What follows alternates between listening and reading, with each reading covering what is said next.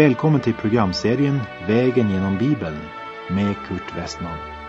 Vi har nu kommit till kapitel 13 i Matteus evangeliet där vi möter några av Jesu liknelser. Programmet är producerat av Norea Radio.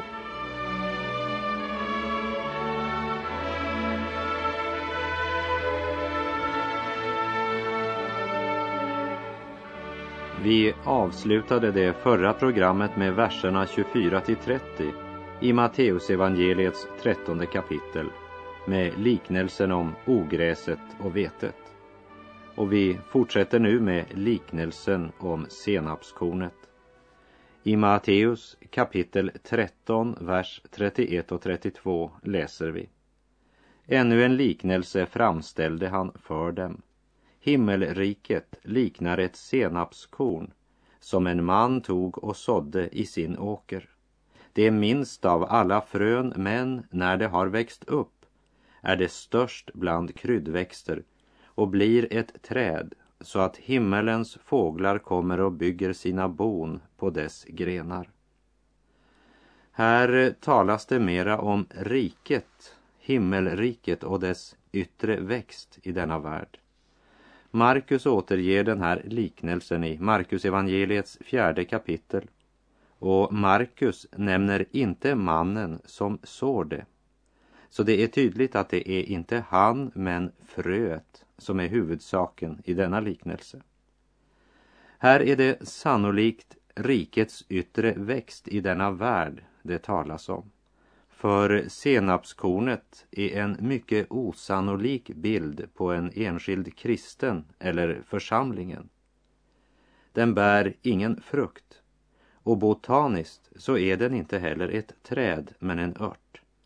Senapsbusken som växer i Israel kan bli upp till 4 meter hög. Och när Kristus ska beskriva hans efterföljare så använder han ofta bilden av ett fruktbärande träd. Här beskrivs alltså himmelrikets yttre förhållanden i denna värld. Kyrkan eller Kristi församling har inte omvänt världen, men ändå har den haft ett stort inflytande på hela världen. Och här möter vi alltså illustrationen av den yttre växten genom organiserade kyrkor och församlingar. Det har skett en sammanblandning mellan människan i församlingen och människan i världen. De lever och handlar ganska lika i våra dagar. Den kristne skulle vara ett salt i världen, inte senap. Jag hörde en liberal förkunnare tala över fåglarna i senapsträdet, som de olika samfunden. Han talade om metodistfågeln, lutheranfågeln, baptistfågeln, pingstvänfågeln och så vidare. Och jag tror att det är att säga exakt det motsatta av vad Herren säger här. För du kan vara säker på att fåglarna i denna liknelse representerar inte något gott, snarare det onda.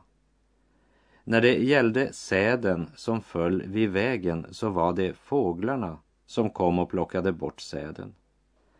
I den här liknelsen ska väl fåglarna heller understryka trädets storlek.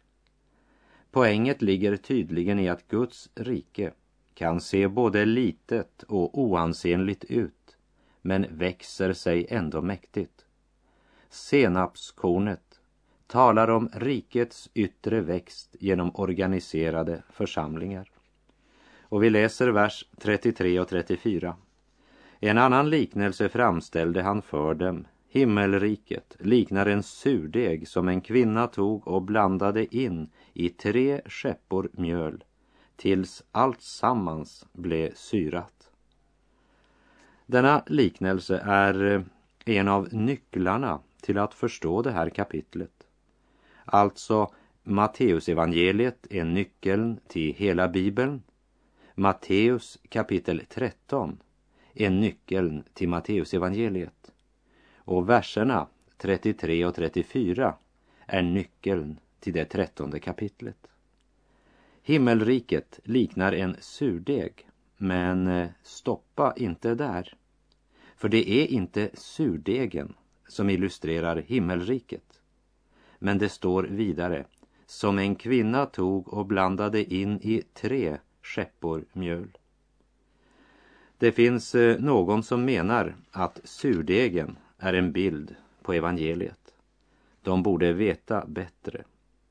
När blir i Bibeln surdeg nämnt som något positivt?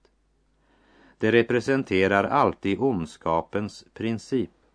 I Gamla testamentet var surdeg förbjudet att använda när man offrade till Gud. I det Nya testamentet varnade Jesus för fariseernas och sadduceernas surdeg i Matteus kapitel 16. Och i Första Korinterbrevets 5:e kapitel talar Paulus om elakhetens och ondskans surdeg. Och skriften motsäger inte sig själv, och vi kan vara förvissade om att surdeg inte representerar något positivt här i Matteus kapitel 13. Surdeg illustrerar inte evangeliet. Evangeliet representeras av 3 skeppor med mjöl. Hur vet vi det? Därför att mjöl lagas av vete eller säd. Och Herren har redan berättat för oss i liknelsen om såningsmannen att säden är Guds ord. Kom ihåg att den här liknelsen är en bild på vad som händer med Guds ord på jorden. I tiden från att Jesus blev förkastad och till hans återkomst, då han upprättar sitt rike. Vad händer så med Guds ord, representerat genom mjölet? Det kommer någon och tar surdeg och gömmer den. Här vill jag bara nämna att i den engelska King James översättning och i norsk bibel så står det gömde den i mjölet. Varför blev den gömd? Evangeliet skulle ropas ut från taken och budbärarna skulle gå till jordens yttersta ändar. Det är uppenbart att surdegen är onda maktens princip, och det blir placerat i mjölet som är Guds ord. Och detta är helt uppenbart idag. Det är knappast någon sekt eller grupp som ignorerar Bibeln. Falska lärare i alla slags varianter gömmer surdeg i mjölet som är Guds ord. Vad gör surdegen? Ja, surdegen har den substans som jäst har och som används för att uppnå jäsning. När det blandas i bröddegen får det den att jäsa och ger brödet en god smak också. Det är därför många människor blir så tilltalade av en del sekter och rörelser. Osyrat bröd, det vill säga bröd som inte har jäst, det är blaha, i alla fall vad den naturliga smaken beträffar. En aning jäst eller surdeg, det hjälper verkligen. Jag växte upp på ett litet bageri i Bygdsiljum i Västerbotten. Min far, han lagade den allra härligaste råglimpa. Han blandade mjölet med vatten, kryddor och jäst med mera. Och så satte han limporna in i ett värmeskåp till jäsning, och när de kom till en bestämd höjd stoppade han jäsningen genom att sätta limporna i ugnen. Har du någon gång sett vad som händer när du låter degen fortsätta att jäsa? Ja, min far, han glömde en gång en hel omgång med limpor, 24 stycken. Jag glömmer det aldrig. Efter några timmar kände vi en underlig lukt i bageriet. Och resultatet, ja, det var några sönderjästa klumpar som ingen kunde äta. Surdegen är en illustration av den onda maktens princip. Denna liknelse är en illustration av att när falsk lära får rum i församlingen leder det till ett fullständigt avfall.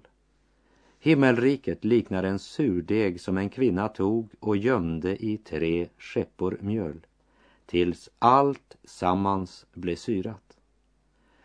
Jesus själv sa, men när människosonen kommer ska han då finna tron på jorden? Det står i Lukas 18:8. Det sätt på vilket frågan är lagt fram gör att svaret måste bli negativt. Med andra ord säger han att när han återvänder till jorden vill det vara ett stort avfall. Och Paulus varnar sin unge medarbetare Timoteus och säger: ty det ska komma en tid då människorna inte ska fördra den sunda läran. Istället ska det samla åt sig en mängd lärare för att det ständigt ska få höra något nytt. Det står i andra Timoteusbrevets 4:e kapitel.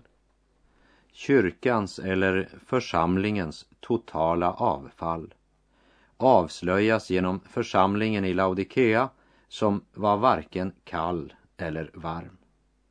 Vi läser vidare i Matteus 13 från vers 34 och 35. Allt detta talade Jesus i liknelser till folket, och utan liknelser talade han ingenting till dem. Så det skulle gå i uppfyllelse det som var sagt genom profeten: jag vill tala i liknelser, förkunna det som varit fördolt från världens begynnelse. Jag vill förkunna det som varit fördolt från världens begynnelse. Skriv ner det uttalandet. Herren ger oss nu en helt ny uppenbarelse av sanningen. Det han nu uppenbarar genom dessa liknelser har aldrig tidigare varit uppenbarat på detta sätt i det gamla testamentet. Och vi läser i vers 36. Sedan lämnade han folkskaran och gick hem. Då kom hans lärjungar till honom och sade: förklara för oss liknelsen om ogräset i åkern. Nu har Jesus sänt ifrån sig människoskaran och har samlat lärjungarna runt sig. Och han förklarar liknelsen för dem. Och vi läser i dessa verser 37 till och med 43. Han svarade: den som sår den goda säden är människosonen. Åkern är världen. Den goda säden är de människor som hör riket till. Men ogräset är det som hör den onde till. Fienden som sådde, det är djävulen. Skördetiden är tidens slut. Skördearbetarna är änglar. Liksom ogräset samlas ihop och brännes upp i eld, så ska det ske vid tidens slut. Människosonen ska då sända ut sina änglar, och de ska samla ihop från hans rike alla som lockar andra till synd och som lever i laglöshet, och kasta dem i den brinnande ugnen. Där ska de gråta och skära tänderna. Då ska det rättfärdiga lysa som solen i sin faders rike. Den som har öron, han må höra. Det är viktigt att minnas att dessa hårda ord uttalades av vår barmhärtige och kärleksfulle frälsare. Det är han som är sanningen som säger detta.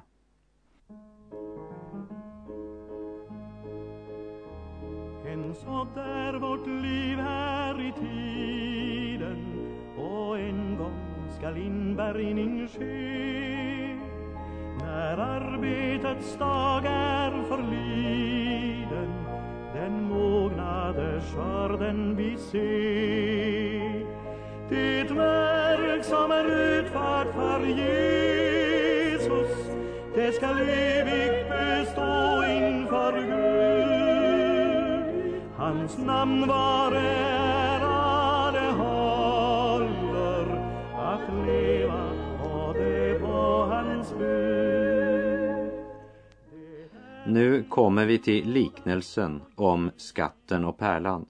Matteus 13, vers 44-46. Himmelriket liknar en skatt som låg gömd i en åker. En man fann den och grävde ner den igen. Sedan gick han i sin glädje bort och sålde allt vad han ägde och köpte den åkern. Himmelriket liknar också en köpman som sökte efter goda pärlor. När han hade funnit en mycket värdefull pärla gick han bort och sålde allt vad han ägde och köpte den. Här möter vi två liknelser som liknar på varandra, och de hör verkligen ihop och utfyller varann. Det talas om en skatt som låg gömd i en åker, om en köpman som sökte efter pärlor. En dyrbar pärla som blivit stygg och smutsig av åkerjorden där den ligger blir funnen, och mannen som finner är en kännare som ser pärlans värde, även om den är nedsölad av smuts och jord. Och han förstår att denna åkerteg gömmer fler dyrbara pärlor som borde grävas fram, renas och poleras för att kunna insättas på den plats där de egentligen hör hemma. Åkerjordens söl och smuts är inte en dyrbar pärlas rätta element. Nej, ett liv i synd och ogudaktighet är inte platsen för den som är skapad till Guds avbild. Och det är inte bara en pärla som ska räddas. Han köper hela åkern. Nu är den hans, och det kostade honom allt. Där andra i smutsen, jorden och sölet bara såg en sten bland stenar och grus, där ser han en mycket värdefull pärla. Till dig som tillsölat ditt liv i denna värld och som kanske sjunkit djupt i livets åkerteg, hör detta. Han har inte bara köpt dig, han har köpt hela åkern. Kom och låt dig tvättas ren i lammets blod. Och till dig som blivit funnen och tvättad ren, i hans nådefulla ögon var du en mycket värdefull pärla. Men jordens stora åker är full av pärlor, och han vill så gärna att också du skulle se på den stora åkern med Jesu ögon. Han har ännu så många mycket värdefulla pärlor som ligger tillsmutsade och nersölade. Ja, många blir dagligen trampade på. Andra åter har också fått sina ögon nedsmutsade, så de blivit så blinda att de är stolta av smutsen. Men åkertegens lerjord är inte en pärlas rätta plats.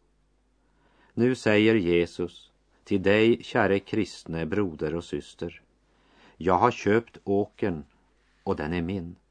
Hjälp mig att finna pärlorna som ligger gömda. Är du redo för det besvär det innebär att vara med och gräva fram dessa för mig så dyrbara pärlor? En åker full av pärlor väntar dig, och de är mina, säger Jesus. Vill du vara med och söka efter mina pärlor? Det kostade mig allt att köpa åkern.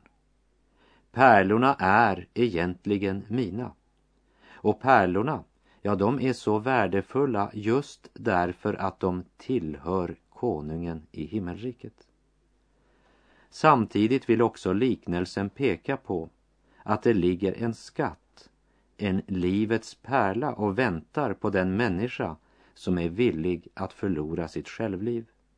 Guds rike, livet i Gud, är värd mer än allt annat du kan söka efter. Den som finner och tar emot skatten, syndernas förlåtelse, ska veta att omvändelsens offer är ingenting jämfört med frälsningens jublande glädje och vissheten om det eviga livets gåva. Det kan aldrig kosta för mycket, som det heter i sången: om jag inte hade Jesus, vilken mening var det då i att leva några år och sedan dö? Och vi läser från verserna 47 till och med 50. Himmelriket liknar också ett nät som kastas i havet och fångar fiskar av alla slag. När det har blivit fullt drar man upp det på stranden och sätter sig ner och samlar det goda i kärl, men det dåliga kastar man bort. Så ska det gå till vid denna tidens slut.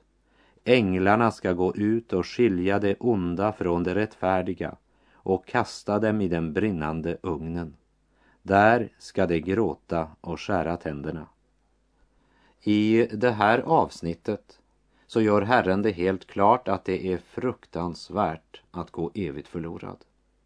Liknelsens poäng är att varna människan för den förtappelse som väntar den själ som inte söker Gud medan han är att finna. En varning för falsk trygghet, men också en varning att inte förgripa Guds dom. Nätet eller noten var antagligen ett garn som kastades ut och drogs in mot land. Situationen var väl känd av lärjungarna. Först fångas alla sorters fisk i nätet. Man kan ju inte sortera fisken medan nätet är i havet. Först måste nätet dras i land. Därefter sorteras fisken. Det vill säga, domen är Guds sak. Och på samma sätt som ingen av fiskarna i nätet kan säga att detta finner jag mig inte i, så finns det inte en enda människa som kan undgå att en gång stå inför Gud den allsmäktige och svara räkenskap för sitt liv. Och till dig som säger att du inte tror på att du ska dömas av Gud, så hör nu denna sanning. Du skall, säger Herren. Och kanske, förrän du har tänkt det, kommer ögonblicket och du ska få se om det är du eller Gud som har rätt. Och vi läser verserna 51 och 52. Har ni förstått allt detta? Det svarade honom, ja.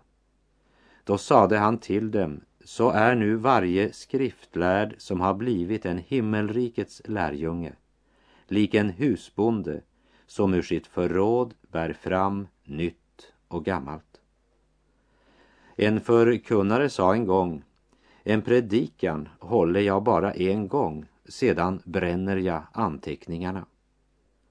Själv så skulle jag vilja säga att en predikan som inte är värd att hålla 10 gånger, den skulle helst aldrig ha blivit hållen. Med skriftlärd är det nog inte en religiös grupp, alltså de skriftlärda Jesus talar om här. Men här hänvänder han sig till sina lärjungar med frågan, har ni förstått allt detta? Vi använder ju gärna ordet teolog om den som har studerat och har examen som visar att han är lärd om Gud. Men teolog betyder ju egentligen att vara lärd av Gud. Lärd om Gud och av Gud, det är inte alltid samma sak.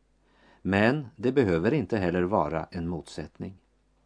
När det gäller det vi har lärt av Gud, det vill säga det som inte bara är död kunskap, men något som dagligen praktiseras i våra liv, så flätas det vi har lärt samman med det vi senare kommer att lära. Och så länge det är liv vill också förrådet växa. Men vi måste ge det vidare, det måste bäras fram, både det vi tidigare lärt och det vi fått uppenbarat idag.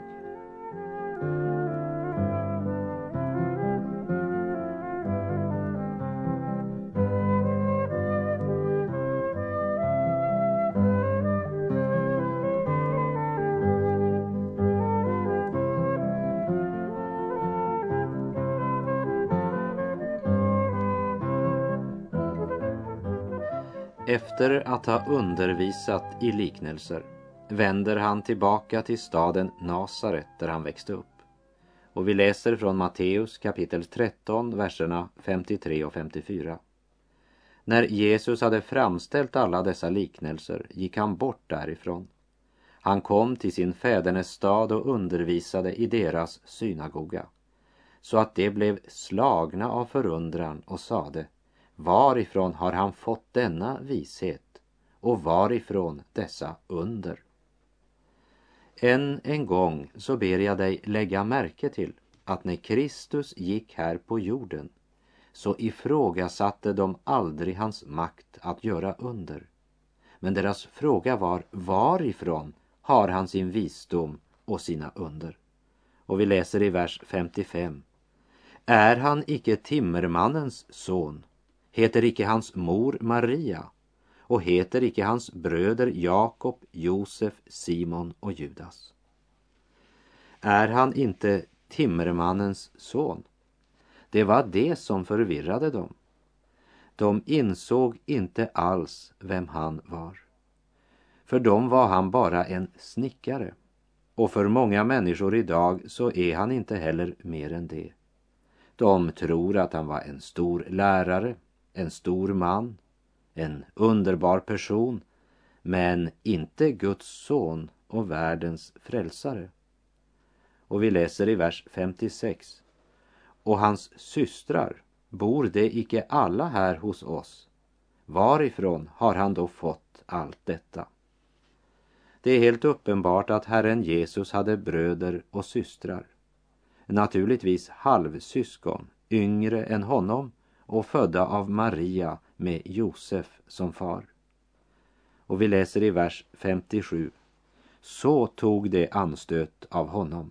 Men Jesus sade till dem: ingenstans är en profet så lite aktad som i sin fädernestad och i sitt eget hem.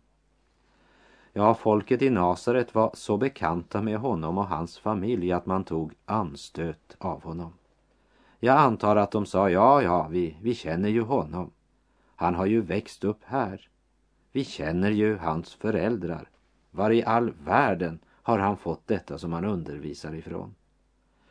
Men han hade inte fått det i all världen. Han hade det från Gud. Han var Messias, Guds son. Man tog anstöt av hans förnedringsgestalt som människa. Och vi läser i vers 58. Och han gjorde inte många under där för deras otros skull. Låt oss inte sopa under mattan det som här uppenbaras. Lägg märke till vad det var som begränsade Guds kraft när han vandrade på jorden. Det var otro. Han gjorde inte många under där för deras otros skull. Det var inte det att han inte kunde göra undren, men på grund av deras otro så gjorde han inte många under där. Med deras otro talas inte här om starka eller svaga känslor, men det talas om att ta anstöt av människosonens förnedringsgestalt. Det behövs sannoliken ett under, en ny födsel, för att en människa inte ska ta anstöt av Guds rike och dess villkor i denna värld. Världen vill ha en Messias som triumferar, inte en slagen som dör på ett kors. Så var det den gången och så är det idag. Hindras Kristus i våra bygder genom att vi tar anstöt av den Jesus som Bibeln presenterar för oss? När Johannes döparen frågade Jesus, ska vi vänta en annan? Så sa Jesus, salig är den som inte stöter sig på mig. Och jag vill gärna personligen bekänna, jag tror på Kristus, Messias, Guds son. Timmermannen som var född av jungfrun Maria. Och med det så säger jag tack för den här gången. På återhörande om du vill. Herren vare med dig. Må hans välsignelse vila över dig. Gud är god.